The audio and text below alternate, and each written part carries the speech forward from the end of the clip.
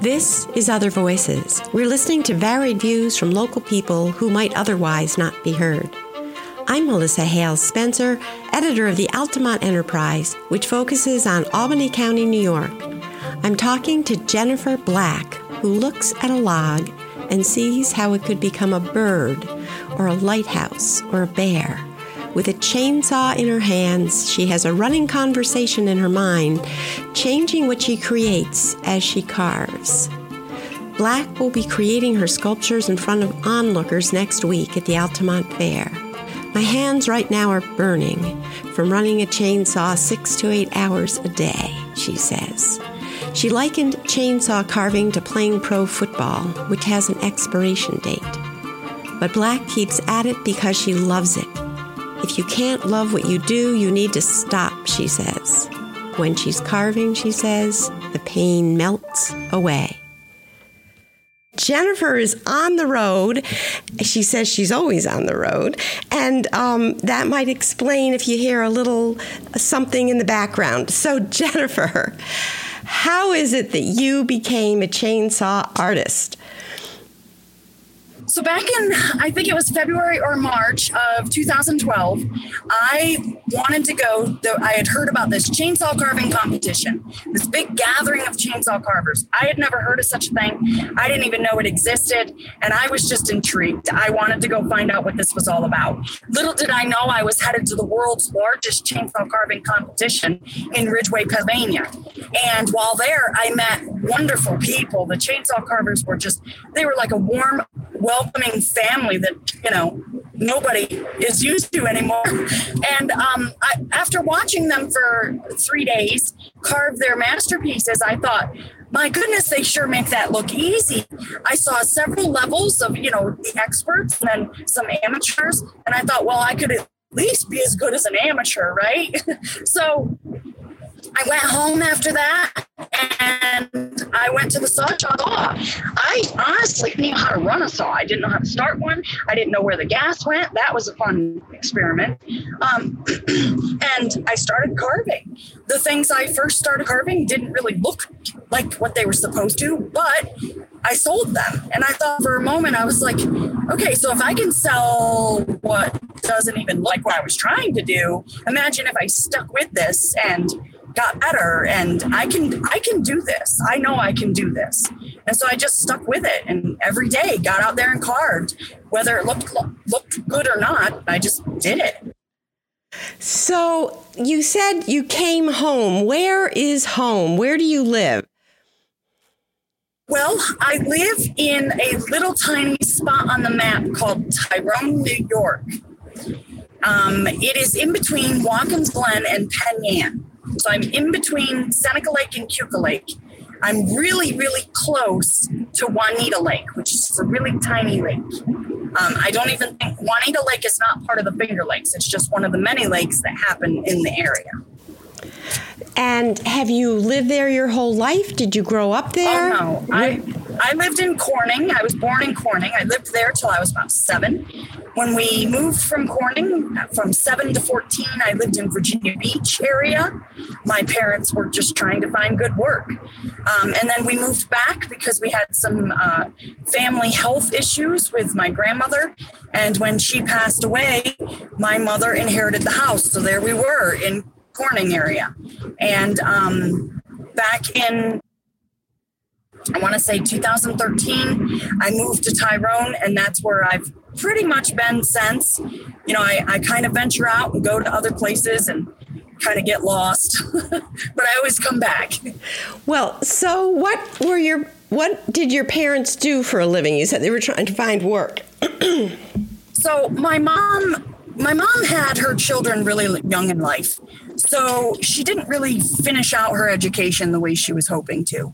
So her jobs were really just labor jobs. She had 3 or 4 jobs at a time, I remember as a child. And I do believe that is probably where I get my just work ethic and entrepreneur attitude about life, that everything is an opportunity. Everything. Every person you meet, every door that gets open and every door that gets closed is an opportunity.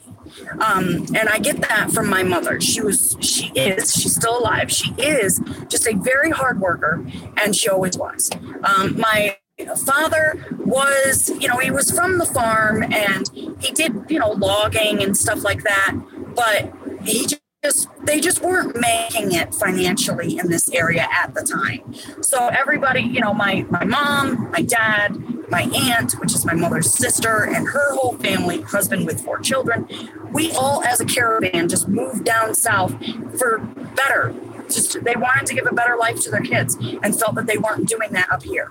So that's where we went. And little did they understand when they were, they were in their 20s, that it was the same all over the country. And it was just a matter of making the best of where you were. And so that's what we did there. But when we got the chance to come back home to New York, they jumped on it. So we came back.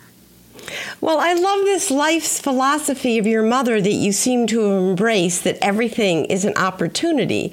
Yes. And I think it might feed into how you just took up this very unusual pastime.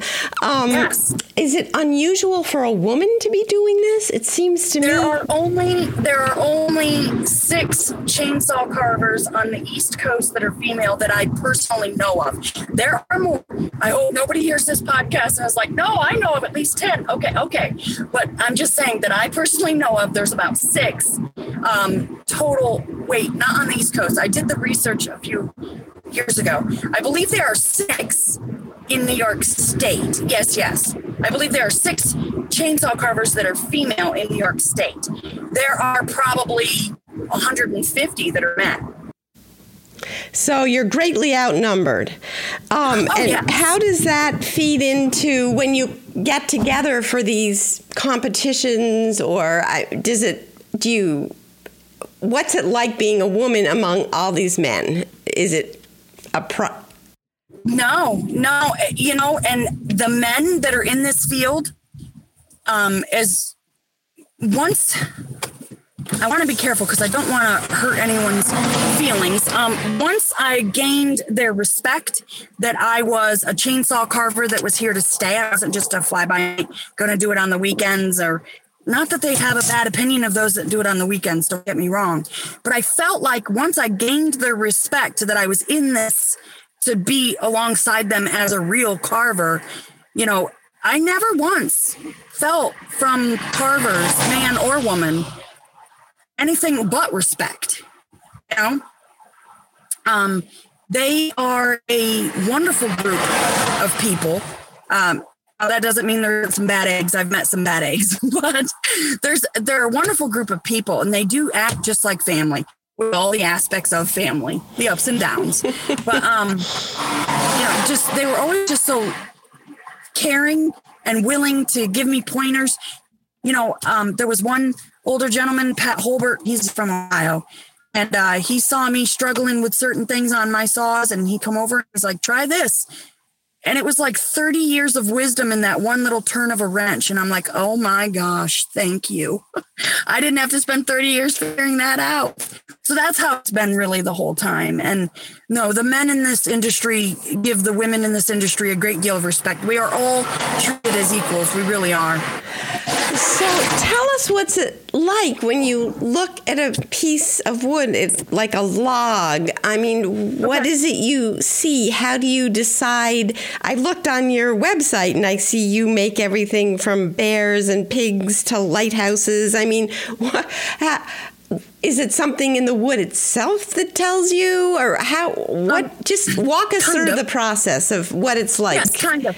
So I have a repertoire in my brain of all the different pieces that I can do, all the different pieces I want to do, and all the different pieces I have to do because I have orders constantly. And when I walk up to a log and I know that I'm going to carve this log, I instantly kind of roll through the ticker, the Rolodex in my mind of, okay, what do I have to do? Will that fit in this log? What do I want to do? Will that fit in this log? What do I need to do? Those kind of things. And once I've settled on one of those, or even a couple, a lot of times, I'm not kidding, a lot of times I will stand there with the saw running in my hand, staring at this log going, now what am I carving? I don't even know. Like, I don't make up my mind half the time until I literally put the saw into the wood. And then I'll make a couple cuts and I'll be like, no, I don't want to do that. So the conversation goes on in my mind the whole time, which is why when I'm at fairs, I never announce ahead of time, oh, today I'm going to make an owl perched on a limb with a little squirrel or whatever. I can't do that because my mind switches on me so quickly that I can't announce I can't even announce to myself ahead of time what I'm going to carve half the time. But sometimes I go out with the mission of I need to carve this sculpture because I have an order and that's what I'm doing today. And so then I will just pick a log that I know that will fit in and I will carve it. So when you're at the fair, which you'll be in Altamont, and you mentioned you won't announce it because your mind has this conversation that's constantly running. What is it like to be, it's sort of performance art at the same time you're making physical art? I mean, what's it like to have a crowd watching you? I love it. Okay. What is it you love about it?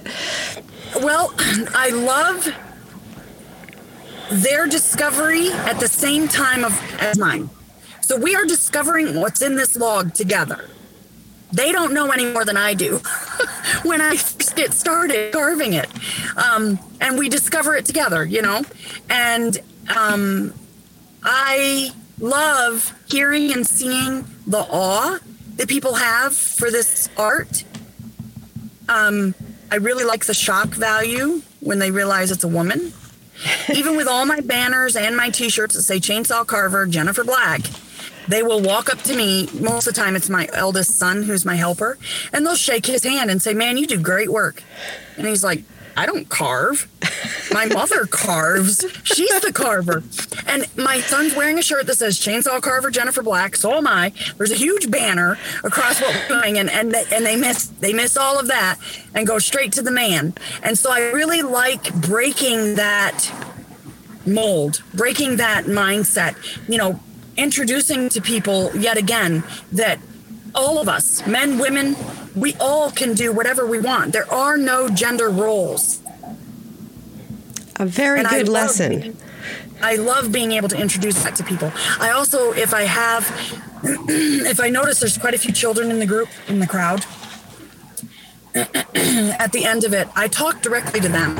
I look right at them. I'm not looking at their parents. I'm looking into their eyes and I'm telling them, look, my parents were just as surprised that I didn't turn out to be a librarian, okay? If you want to do something, you do it. You don't need special training always. You don't need passion. You can literally do anything you want. We live in the greatest country in the world when it comes to opportunity. For entrepreneurs, for people, you know, it doesn't matter how bad life got or how far you kicked down, you can always come back to the top. And that's kind of one of the speeches, if you will, that I give kids if there's any in the crowd, because I absolutely believe every bit of that. So tell us about yourself. The first time you came back from this competition and felt inspired, you said you had never even picked up a chainsaw. So how did you learn? So I went to the saw shop, and luckily they were really nice men there. And I said, I have to figure this out. This is what I want to do. And I explained it all to them. And they said, okay, for a good starter saw, here's what you need. And they handed me a Stihl MS 193. That was my first saw ever. Or I'm sorry, 192. The 193 came after. 192. I still have that saw. And I ran it to death. And while I learned how to understood the throttle and all of that, I just ran it to death. It still runs, but I'm surprised. And I carved all kinds of things with that. And I got a piece of wood and I just started I had a vision of what I wanted to do, and it didn't look anything like that.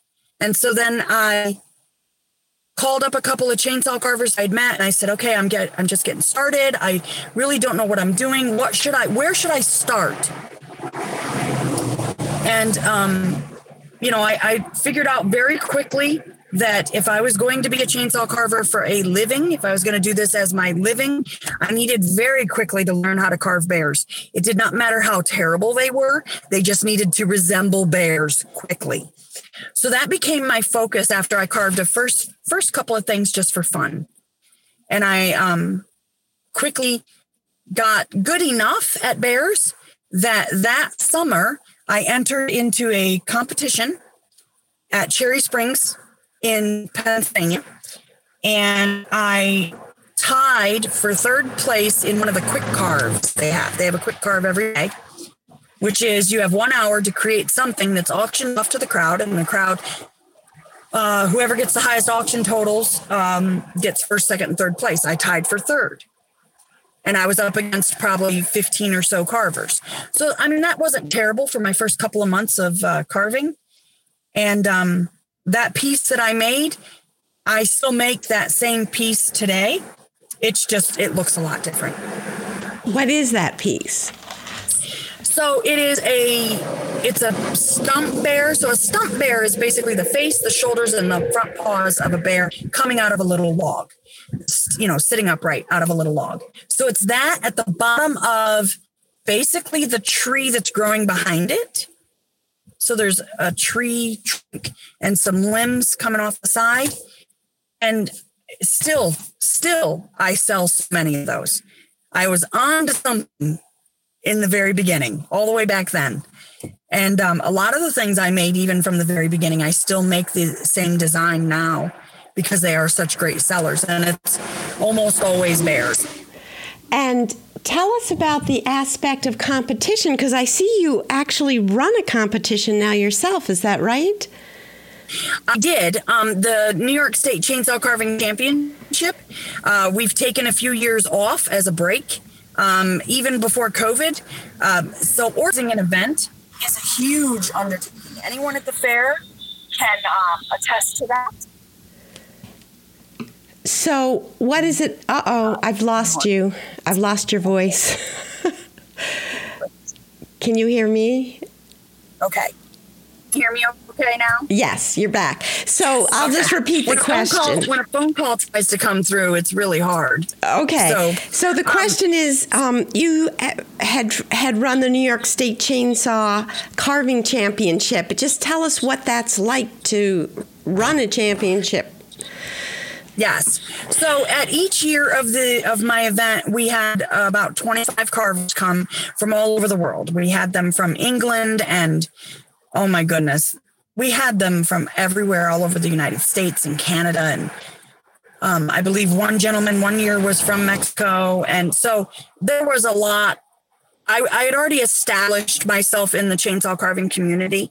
So then inviting all these people to the event was easy. They gladly came. And we did a 4-day event, and it was a timed competition. And they all made just wonderful, beautiful masterpieces that were then auctioned off. And half of the auction total went back to the carver to pay for their time, and half of the auction total went to a charity. Each year, the charity changed a little bit. One year, it was the Parks and Recreation Committee of Erin, New York. One year, it was the Food Bank of the Southern Tier, along with Paradise Garden Animal Haven. I'm probably saying that wrong, but it includes all those words. And they help spay and neuter animals for low-income families. And yeah, so it was a charitable event.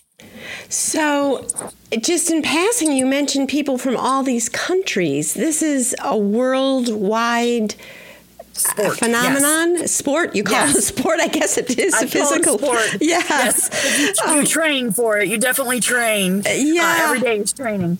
But it's definitely very physical. But yes, you said all over the world. Yes, all over the world. So are there differences in the way people carve or the things that they make? Sure. Say, let's hear about, say, England, or did you mention Japan? Yes, there's a Japanese chainsaw carver that now lives in the United States. She's in Pennsylvania, and I've gotten to know her quite well. And is it a different look? I mean, they don't probably do bears as much as Americans. Right, like, what is don't. it? How would you typify her carving or Japanese chainsaw carving? Well, her specific carving just has an insane amount of detail. That's the best way for me to describe her work. Her work is just so superior to so many. She's definitely a high achiever. But yes, what people carve has a lot to do with what is in their area or what sells best in their area. It depends. If they're a full-time carver, then they're going to carve what sells best in their area. If they're just a novelty carver, they just like to do it, then they're just going to, they're going to carve what they want, regardless if it sells. But you'll find that they'll carve more of what's popular in their area, like theme-wise or without giving much care to what would sell. I can carve anything, but that doesn't mean it can sell. And because I'm a full-time carver and I rely on this as my income, I have to keep in mind that. So it sounds like bears are your biggest seller. What is do you have one piece or one thing to carve that's your favorite or that you really take the greatest pride in? I don't know if it's that I take the greatest pride in, but I do find the most joy in carving just cute little bear cubs. I really get a kick out of them because then I'll carve like 9 of them in a couple of days, and I'll have them all lined up waiting to be burnt and paint and sand and all that. And they just, all their different facial expressions, and they just all look so darn cute. And they, I think, bring me the most joy. Okay. Now, you mentioned earlier that your son works with you. Tell us a little about that, what it's like to work with one of your children. How he's grown, I assume. How old is he? Yes, he's very grown. He's very grown. He is 29 right now. Okay. And he was traveling with me for, I'd say, 4 years at least, going to all of these events and working alongside of me. And he did pick up the chainsaw a couple of times. So he knows the technique of like furring the outside of the bear, like helping me get that pattern on there. So he'll do the back side of the bear while I do the front side of the bear. We sometimes will do that during our shows.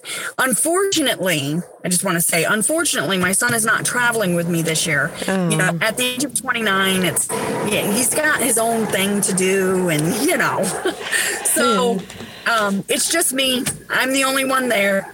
But in the past, we've had a lot of fun with it, and it was great. My son and I have a really strong relationship and a really strong bond. So it was really great to have him on the road with me for so long. Yeah, I bet that would be. And you've mentioned several times the process with things that I don't recognize. Are you saying burning or burring? What? Just walk us through the process of making one of these. So I choose the log, I cut it to size, I bring it over to the carving pit, I debark it. So there's this long-handled, used to be a crowbar that's been hammered down and filed to a point so that you can get behind the bark and just peel the bark from around the log. That's where all the rocks and dirt hide is in the bark, and that's what will dull your chains the fastest. So I get all the bark off and then decide what I'm going to carve and get to carving. Once it's done being carved, I then light my leaf torch, one of those leaf torches you get at like Harbor Freight, and I burn the piece, not too heavily, just enough to take off that fuzziness. After you carve something, there's a fuzziness to it. Takes that off so it's a finer finish. If there's any char, I brush that off with a wire brush, drill the eyes out, sand off any parts that got burnt too dark that needed to be a lighter color, and then I get to painting it. I typically use spray paint. Occasionally I'll use acrylics if I need to.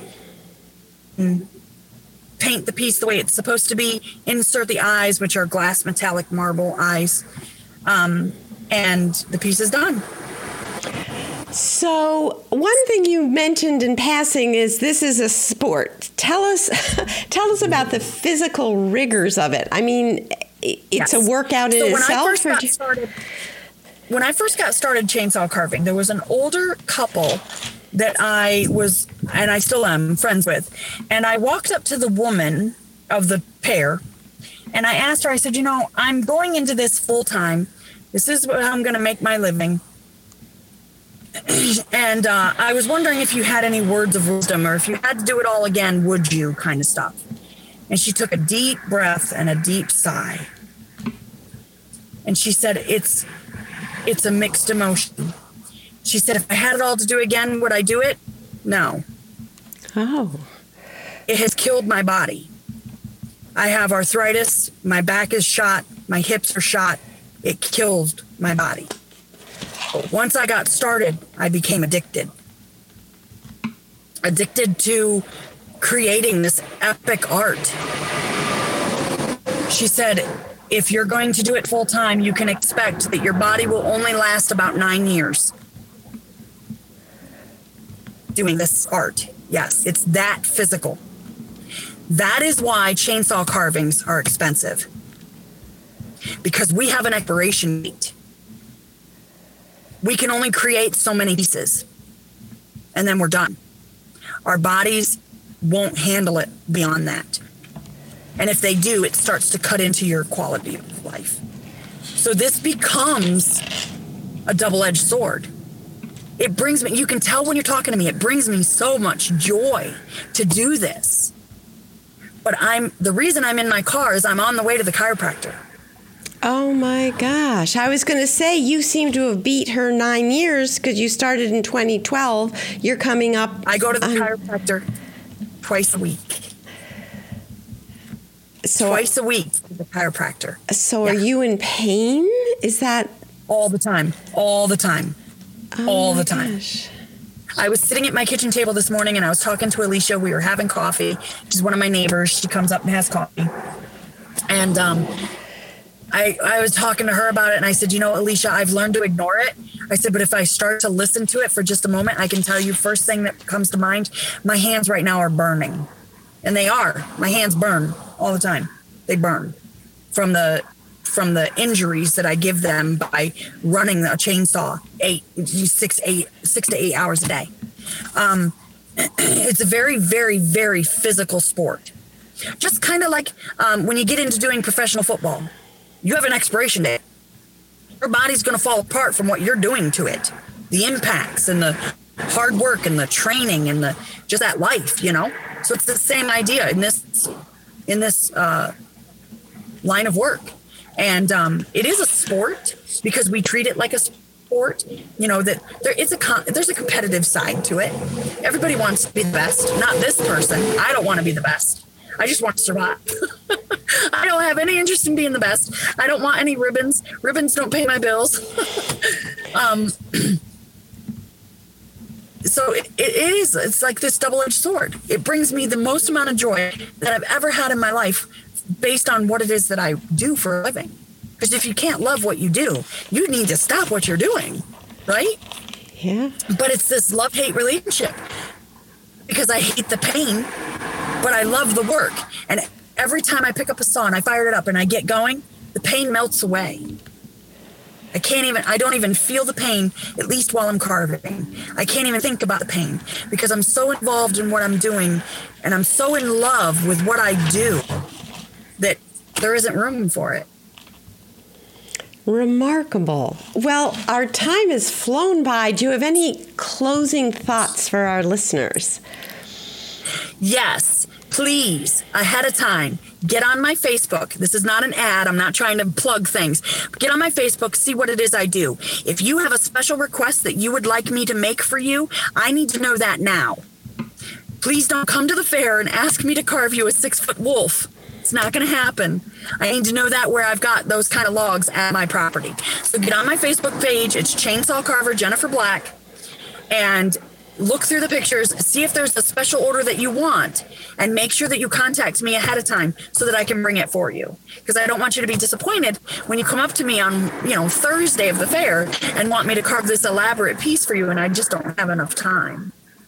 Because after the Ultimate Fair, I'm headed to New York State Fair. And so I don't have any time in between to do those. In this time of polarization, we provide a place where you can listen to other voices, hear real people who have ideas that may enlighten and inspire you, that may help you understand something in a new way. To suggest our next guest, email news altamontenterprise.com or call me at 518-861-4026, extension 102.